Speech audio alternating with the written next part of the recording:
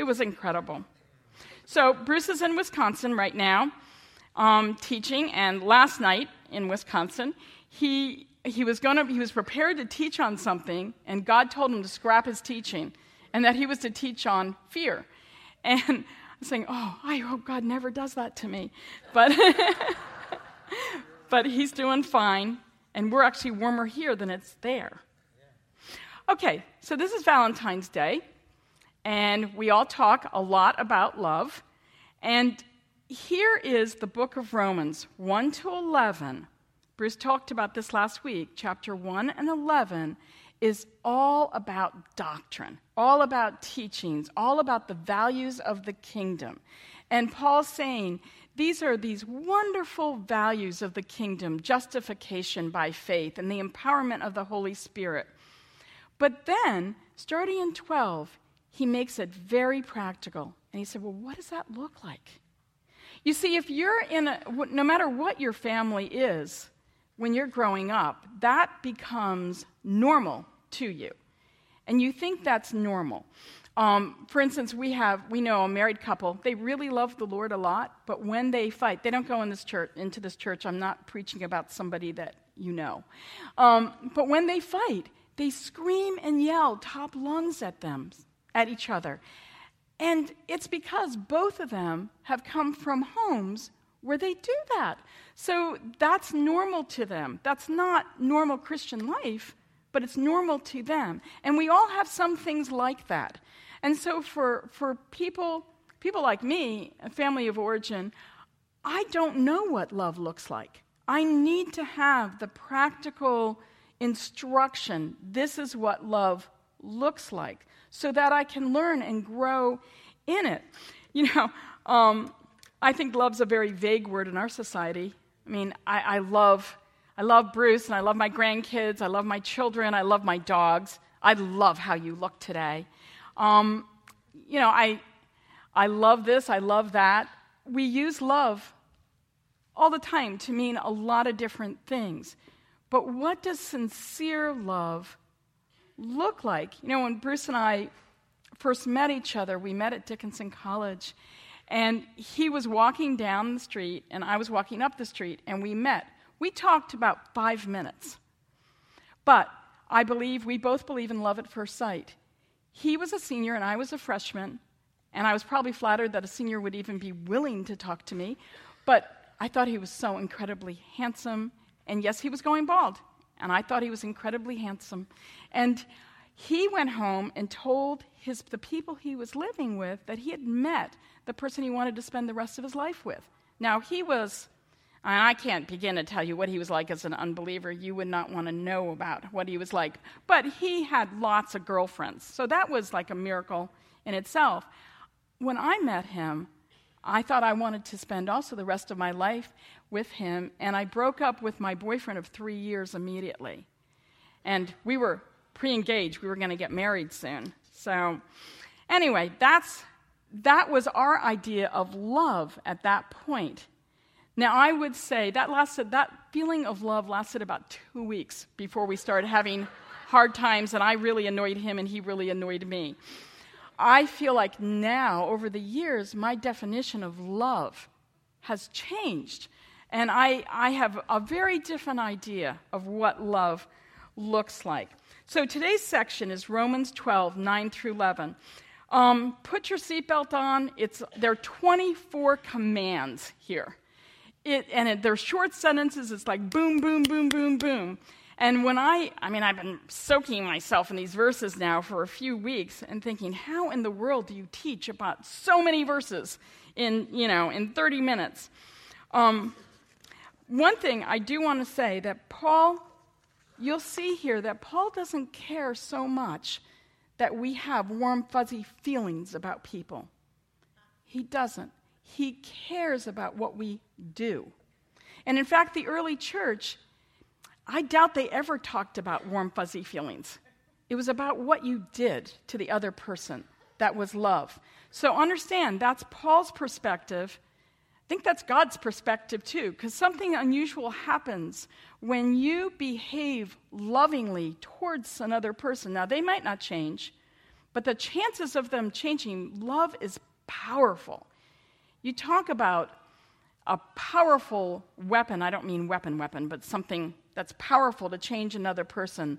Love does that.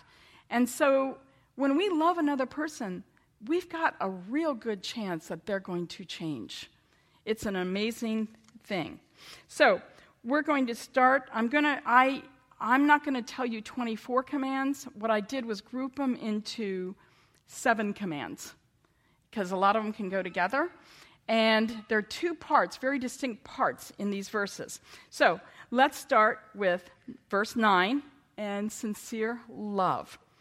The beginning of that, let love be without hypocrisy. Now, what that really means is sincere love is without hypocrisy. And hypocrisy basically means don't be an actor. But it's not how we think about it. A lot of times when we do counseling and we ask a husband and a wife to just meet each other's needs, like whether you like the person or not, just like if that person likes notes or flowers, do it. Whether you like the person or not, just do it. And it changes things. It just changes things. Now, some people think that's hypocritical. Well, I don't like the person. Why should I do that? Okay. Well, Paul's saying being an actor is saying you love people, but never doing anything for them. Never doing anything. Love isn't this real light word. Love is an action. So if I tell you I love you, but there's no actions to back that up, I'm probably being an actor. Do you get that? That is what Paul's saying there. Abhor what is evil. That's a really strong word, abhor. It means a violent hatred of evil. Violent. You see, in the next section is cling to what is good. Paul's saying that you can't just cling to what is good unless you have a hatred of evil. There has to be both there. It can't be the tolerant. Many of us have been brought up in a lot of tolerance. Now, I'm not talking about people here. I'm talking about evil. We are to abhor evil, run from it, and cling to the good. Now, cling is the word they use for, it's a marriage verse in there. You're supposed to leave your spouse and cling to the other person. The word is kolome. It means, in the Greek, it means to be wedded. It means to be glued. So as believers, we're to be glued to the good. Glued to it. Which means whatever is going on in your life, you're glued to what God is saying. You're glued to that. And you're abhorring the bad things. You're just running from them, but you're glued to the good. It reminds me of that verse in Philippians, is it 4:6, 4:8? 4:8. I think it's 4:8. Where we're to focus as believers, we're to focus on the good, on the noble, on the respectful, whatever is praiseworthy. We're supposed to focus on that. It's the same thing. We're supposed to cling to the good. Then he goes on to say, Romans 12:10. Next verse. Verse 10. Next one, please. Be devoted to one another in brotherly love. Give preference to one another in honor. Now, I didn't say this before. This first section is committed to Paul telling us how to live together as believers. This section is committed to believers. So as believers, we're supposed to have this family love. You know, the word in here is Philadelphos, which is family love, devoted to each other. And, you know, I miss the time when we first became believers, everybody called each other brother and sister. It seems like it's old-fashioned now. But I love that. I love that. Coming from a family where I don't feel familied at times, I am really familied with believers. I really am familied. I have brothers and sisters that I feel very deeply about. And if it weren't for you all, I would never have been familied or know what that looks like. So then Paul's saying, be family. Be family. Be a good family. Be a family to each other and honor each other. The word honor is very weighty. It's very weighty. It's something that's heavy. So when you honor someone, you're actually giving them something. It means really be on the lookout for the achievements that people, the other believers around you do. And speak up about it. You know, we tend to do the opposite. We tend not to really praise people when they've done something well. And you know, if you're looking for it, you can find a lot in people to praise. And so he's saying, do that. Praise each other, honor each other, say something when they've achieved them, or when they're struggling and they're doing a good job. Praise them. You know, if you're a competitive person, and America's all about being competitive, you can be competitive in this. Be the best honoring person to other people that you can be. It's a great way to use competition. The actual word honor each other means lead the way for others to be honored. So let's be honored in this. Let's be leaders in this honoring. You know, and you know, this whole thing, abhor evil, this is about us. You know, he says it to believers. He says it to us. It's not about, oh, you know, the bad people over there and the bad people. He's talking to us. He said, abhor evil. When we hear that, when we read that, he's actually saying to us as believers, abhor evil. In other words, we're the problem. Do you see what I'm saying? It's us that we have to be careful. I'll give you a quick example. This morning, we had a testimony at 9. We had done something last week where Sue Heisler, I don't want to say this all loud. Well, I can say this. Sue Heisler had a tear in her retina. And we took time for people to gather around her during the meeting and pray for her. She was instantly healed. She went to, I know, that's wonderful. But now I'm going to tell you something not so good about me, okay? I'm very happy for Sue. That wasn't the problem. I also had a torn retina 2 years ago. And I prayed about it, and other people prayed for me, and I had to have the surgery. And I didn't get healed that way, but I got healed through surgery, and I'm fine. My first thought was, why couldn't God have done that for me? And then I thought, aha, that's an evil thought. That's a really wrong thought. And I just pulled it out and said, well, I'm going to stomp on it. It's not going to be a thought that I keep. And so that's what I mean. Like, we have to abhor evil in us, because this is written to believers. Amen. You know, and it's not talking about, I don't think it's talking about all the sin we see in the world. I think it's talking about us, that evil can come on us. Okay. So, he gives all these verses, and I think, this is my opinion, I haven't read this in any commentary, so you'll have to bear with me. Paul was an extremely disciplined man. I mean, he had come from that background. He was good at being disciplined. And I think he's giving these commands out to do this, be devoted, be honorable, give honor to people, and he's doing all this, and he goes, wait a minute, I'm giving people the wrong idea. Like, everybody can just do these commands. And so he backtracks a little bit. I don't know how else to explain these next verses in here, but I'm going to read you this 11, verse 11 and 12, Romans 12, 11 and 12, from the Passion Translation.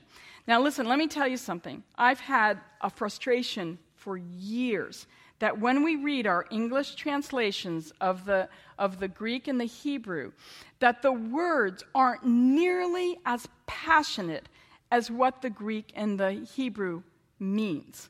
And so that's frustrated me to the point that I decided at one point that I'm going to do my own translation. The problem with that, I don't know Greek and I don't know Hebrew. So it hasn't happened. But this Passion, they translated from the Aramaic, and it is passionate, and it captures what the words really mean. Now, okay, Be enthusiastic to serve the Lord. And that doesn't mean serve the Lord, go on a mission trip. That means to serve the Lord. It's what we do when we worship. We're serving the Lord. Keeping your passion toward him boiling hot, radiate with the glow of the Holy Spirit and let him fill you with excitement as you serve him. He's saying, let's take a step back here. You can't do these commands. What allows you to do them is my Holy Spirit. And he says, the only responsibility you have is to take things to the Lord and soak in him and worship him and come together in church and just love each other and just let these things happen in you. That's what he's saying here. I love this because the actual word, it's in the English, I think, in many translations, is be fervent. It's a word we don't even use very often, fervent. But what that word means to be, actually it's white hot, which is the hottest part of a flame, boiling in your enthusiasm, your passion toward him. Wow. And see, when you do that, look at verse 12. Let this hope burst forth within you. See, we have an ability to either stop that joy from bursting within us or letting it happen, right? Releasing a continual joy. Don't give up in time of trouble, but commune with God at all times. So how do we love each other? We first need this relationship with God, who by his Holy Spirit causes it to happen. So these verses are saying, be boiling hot in your relationship with God, persevere through hard times, and be devoted to prayer. In other words, be talking to God. He's the good place to, I really know this. If I'm bitter, upset, hurt, feeling rejected, whatever, he's a great listener. And I can talk to him a lot about those kind of things. It doesn't bother him. He knows it anyway. It's not like I'm surprising him. And then he changes me. He just does. Okay, and out of this kind of thing flows verse 13. Next one, please. Okay.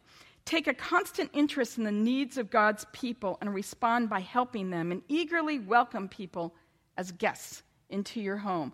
Out of this comes helping to meet people's needs practically and practicing hospitality. Now, what you don't get from the English here is one of the words that is used is koinonia. And back in the early church, they knew that they had something remarkable in their community. They knew it. Now, this was a culture that honestly knew what hospitality was all about. I mean, they knew how to have friendships and closeness, but this was much more than that. It was Greeks and Jews together. It was all different economic levels. It wasn't just about family or friends. It was all the walls were broken down, and they knew that it was so rare what they had. They tried to figure out, they had the same problem that I have sometimes with the English. They couldn't find a word to describe what this is. Koinonia was not a word in their language at that point. So they dug around and they found an old word, that was totally out of use, and they said, this is that. And it means, I can't even put in English what it means, but a close family unity, friendship, fellowship, koinonia.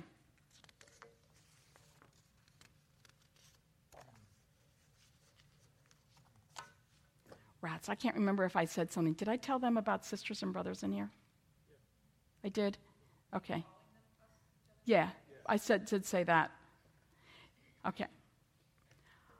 Okay, the word hospitality there. The word actually has a word in it, pursue it. You're supposed to pursue hospitality. There's something important about opening up your house. As Natasha talked about it today, you opened up your house. You had an incredible time. But if you had chosen not to open up your house, you would not have had that time that you did, because no other venue will do that, right?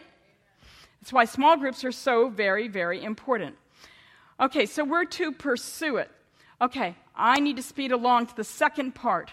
How to show love to unbelievers. Now, once again, I put several verses together. Good. Bless those who persecute you. Don't curse them. Pray that God will bless them. Never pay back evil with more evil. Do things in such a way that everyone can see that you are honorable. Dear friends, never take revenge. Leave that to the righteous anger of God.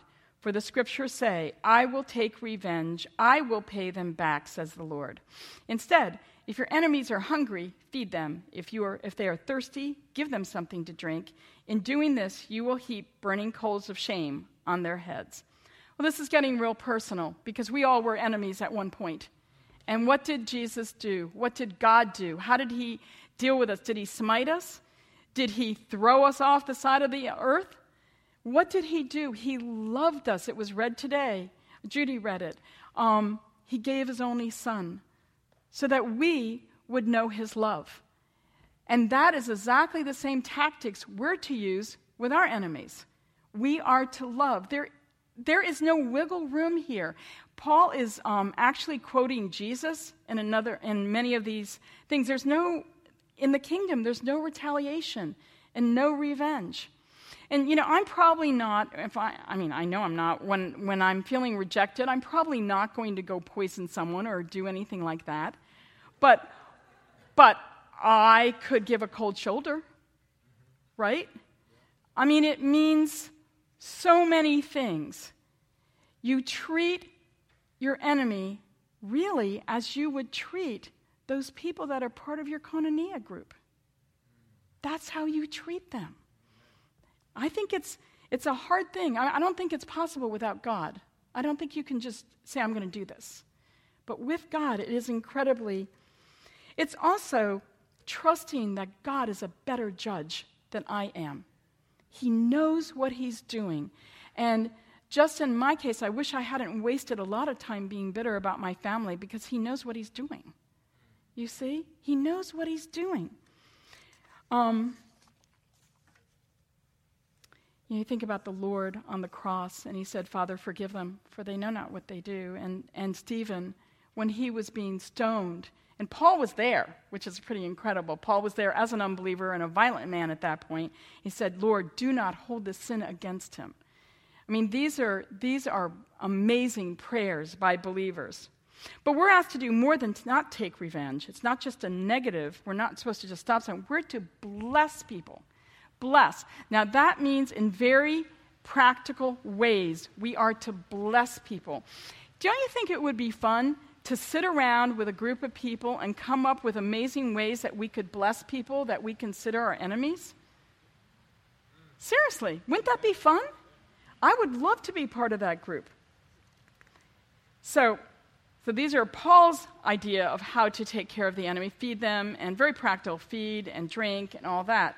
But if you look at Paul's quote, go to the next verse. Okay, if your enemies, he's quoting Proverbs here, Paul is. If your enemies are hungry, give them food to eat. If they're thirsty, give them water to drink. You will heap burning coals of shame on their heads, and the Lord will reward you. I've always seen this as kind of a sneaky way to get revenge. You're just nice, and then God's going to smite them. That is not what it means. Two stories I found, short stories I found in commentaries. I don't know which is true. I don't know. But we know God is a kind, loving God. And this isn't how God treated us, right? We all know that. He didn't treat us this way. So it comes from an ancient Egyptian custom. When a person in a village wanted to show he was sorry for something, he would put coals on his head and walk around the village to show that he was ashamed and wanted to make restitution. That's one idea. The second idea also comes from ancient Egyptian customs. In a village, not all families were able to make their own fire. So whoever could would make a fire and put the coals on their heads, and they would walk around the village giving those coals. And I like that one better because I think what it shows is as we are kind to someone and as we start pulling them into a new world, not sucking them into more evil, which if you were bad back, that's what it would be doing for you and for that person, but bringing them into the kingdom reality by being kind and loving to them, it actually brings warmth to them, and they feel your compassion. And yes, it brings them to shame that they treated you like that, and they become part of what you're part of. Does that make sense? It's a hard verse. But I'm going to ask Kelly to come up to tell a story that you will like.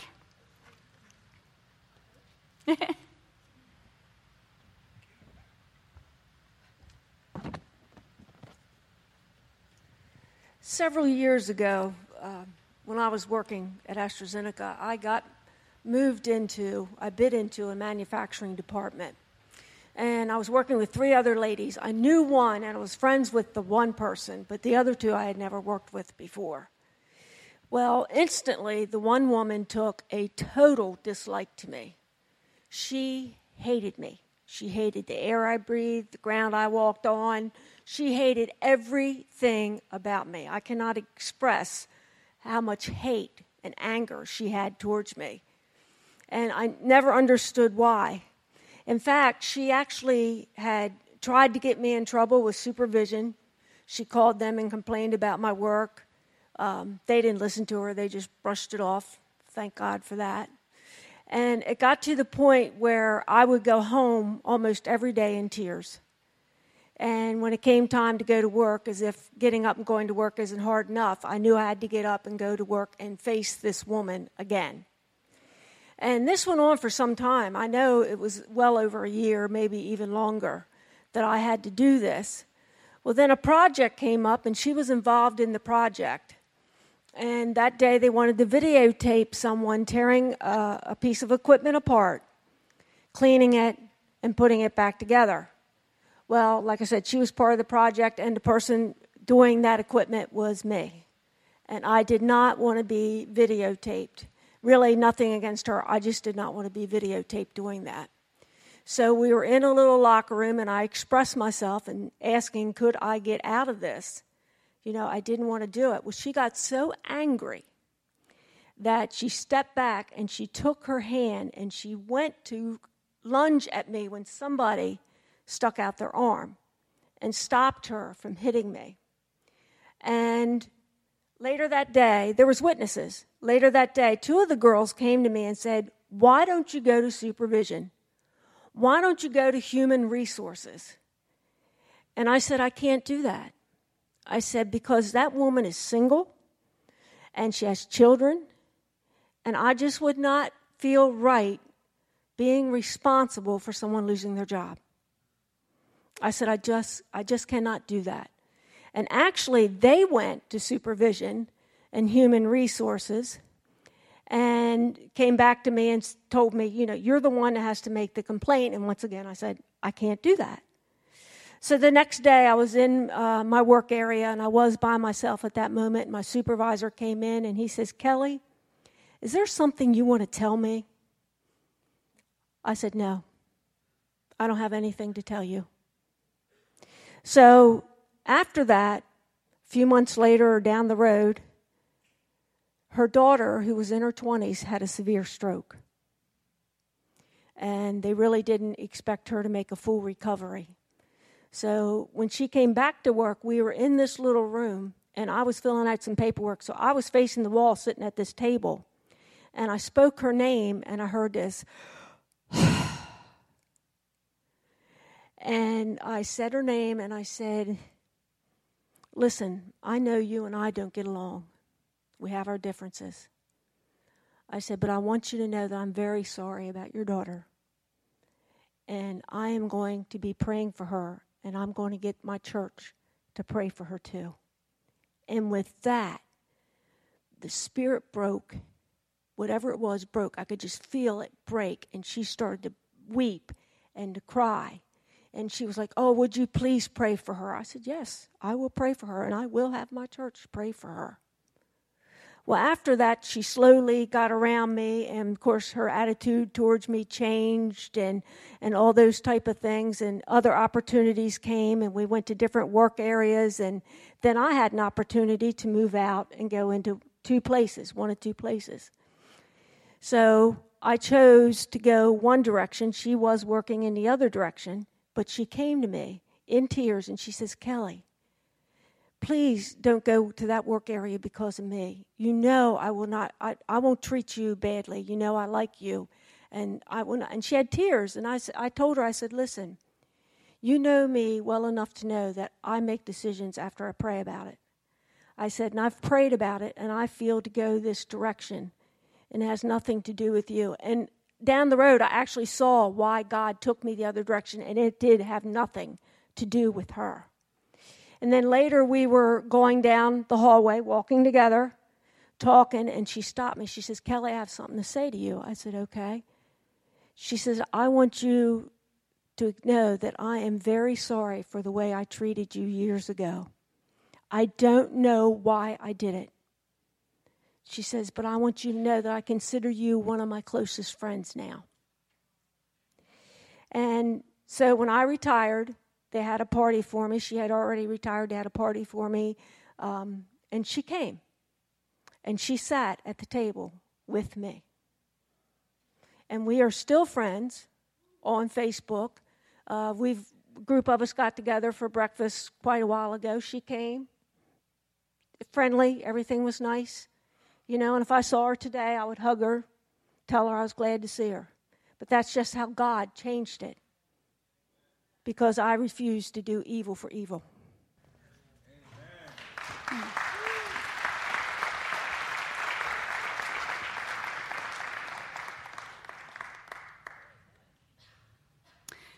So, I'm going to give you the 7 commandments in here. Next one. This is to believers. Love each other sincerely with action. Be boiling hot in our worship of God, and be generous to the family of God. To unbelievers, do not take revenge, and bless your enemies. Be sympathetic and joyful with others. Be at peace with everyone as much as you can. I didn't get to all of these, but I will send something out with notes on those. And finally, his last verse is 21. Never let evil defeat you, but defeat evil with good. See, Paul would not write that, and he's writing to believers, if there wasn't a possibility of evil defeating us. So we need to be aware of that evil is there, and it can affect us, so that we will want to be evil back. And as kingdom people, there's no place for evil in the kingdom. There just isn't. So let's pray. Father, we know that these commandments are kingdom living. We understand that, kingdom living. But Father, we also don't even see at times that we are doing things that don't belong in the kingdom. Father, we can be really not discerning of who we are at times. I pray, Father, just as you are a good dad, that you would train us and that you would point out things and that you would care for us and grow us up, Lord, in all the different areas. But, Father, that we would know how to live in the kingdom, and it would flow out of us, producing more good on this earth and in the earth and in the kingdom beyond. In Jesus' name, amen.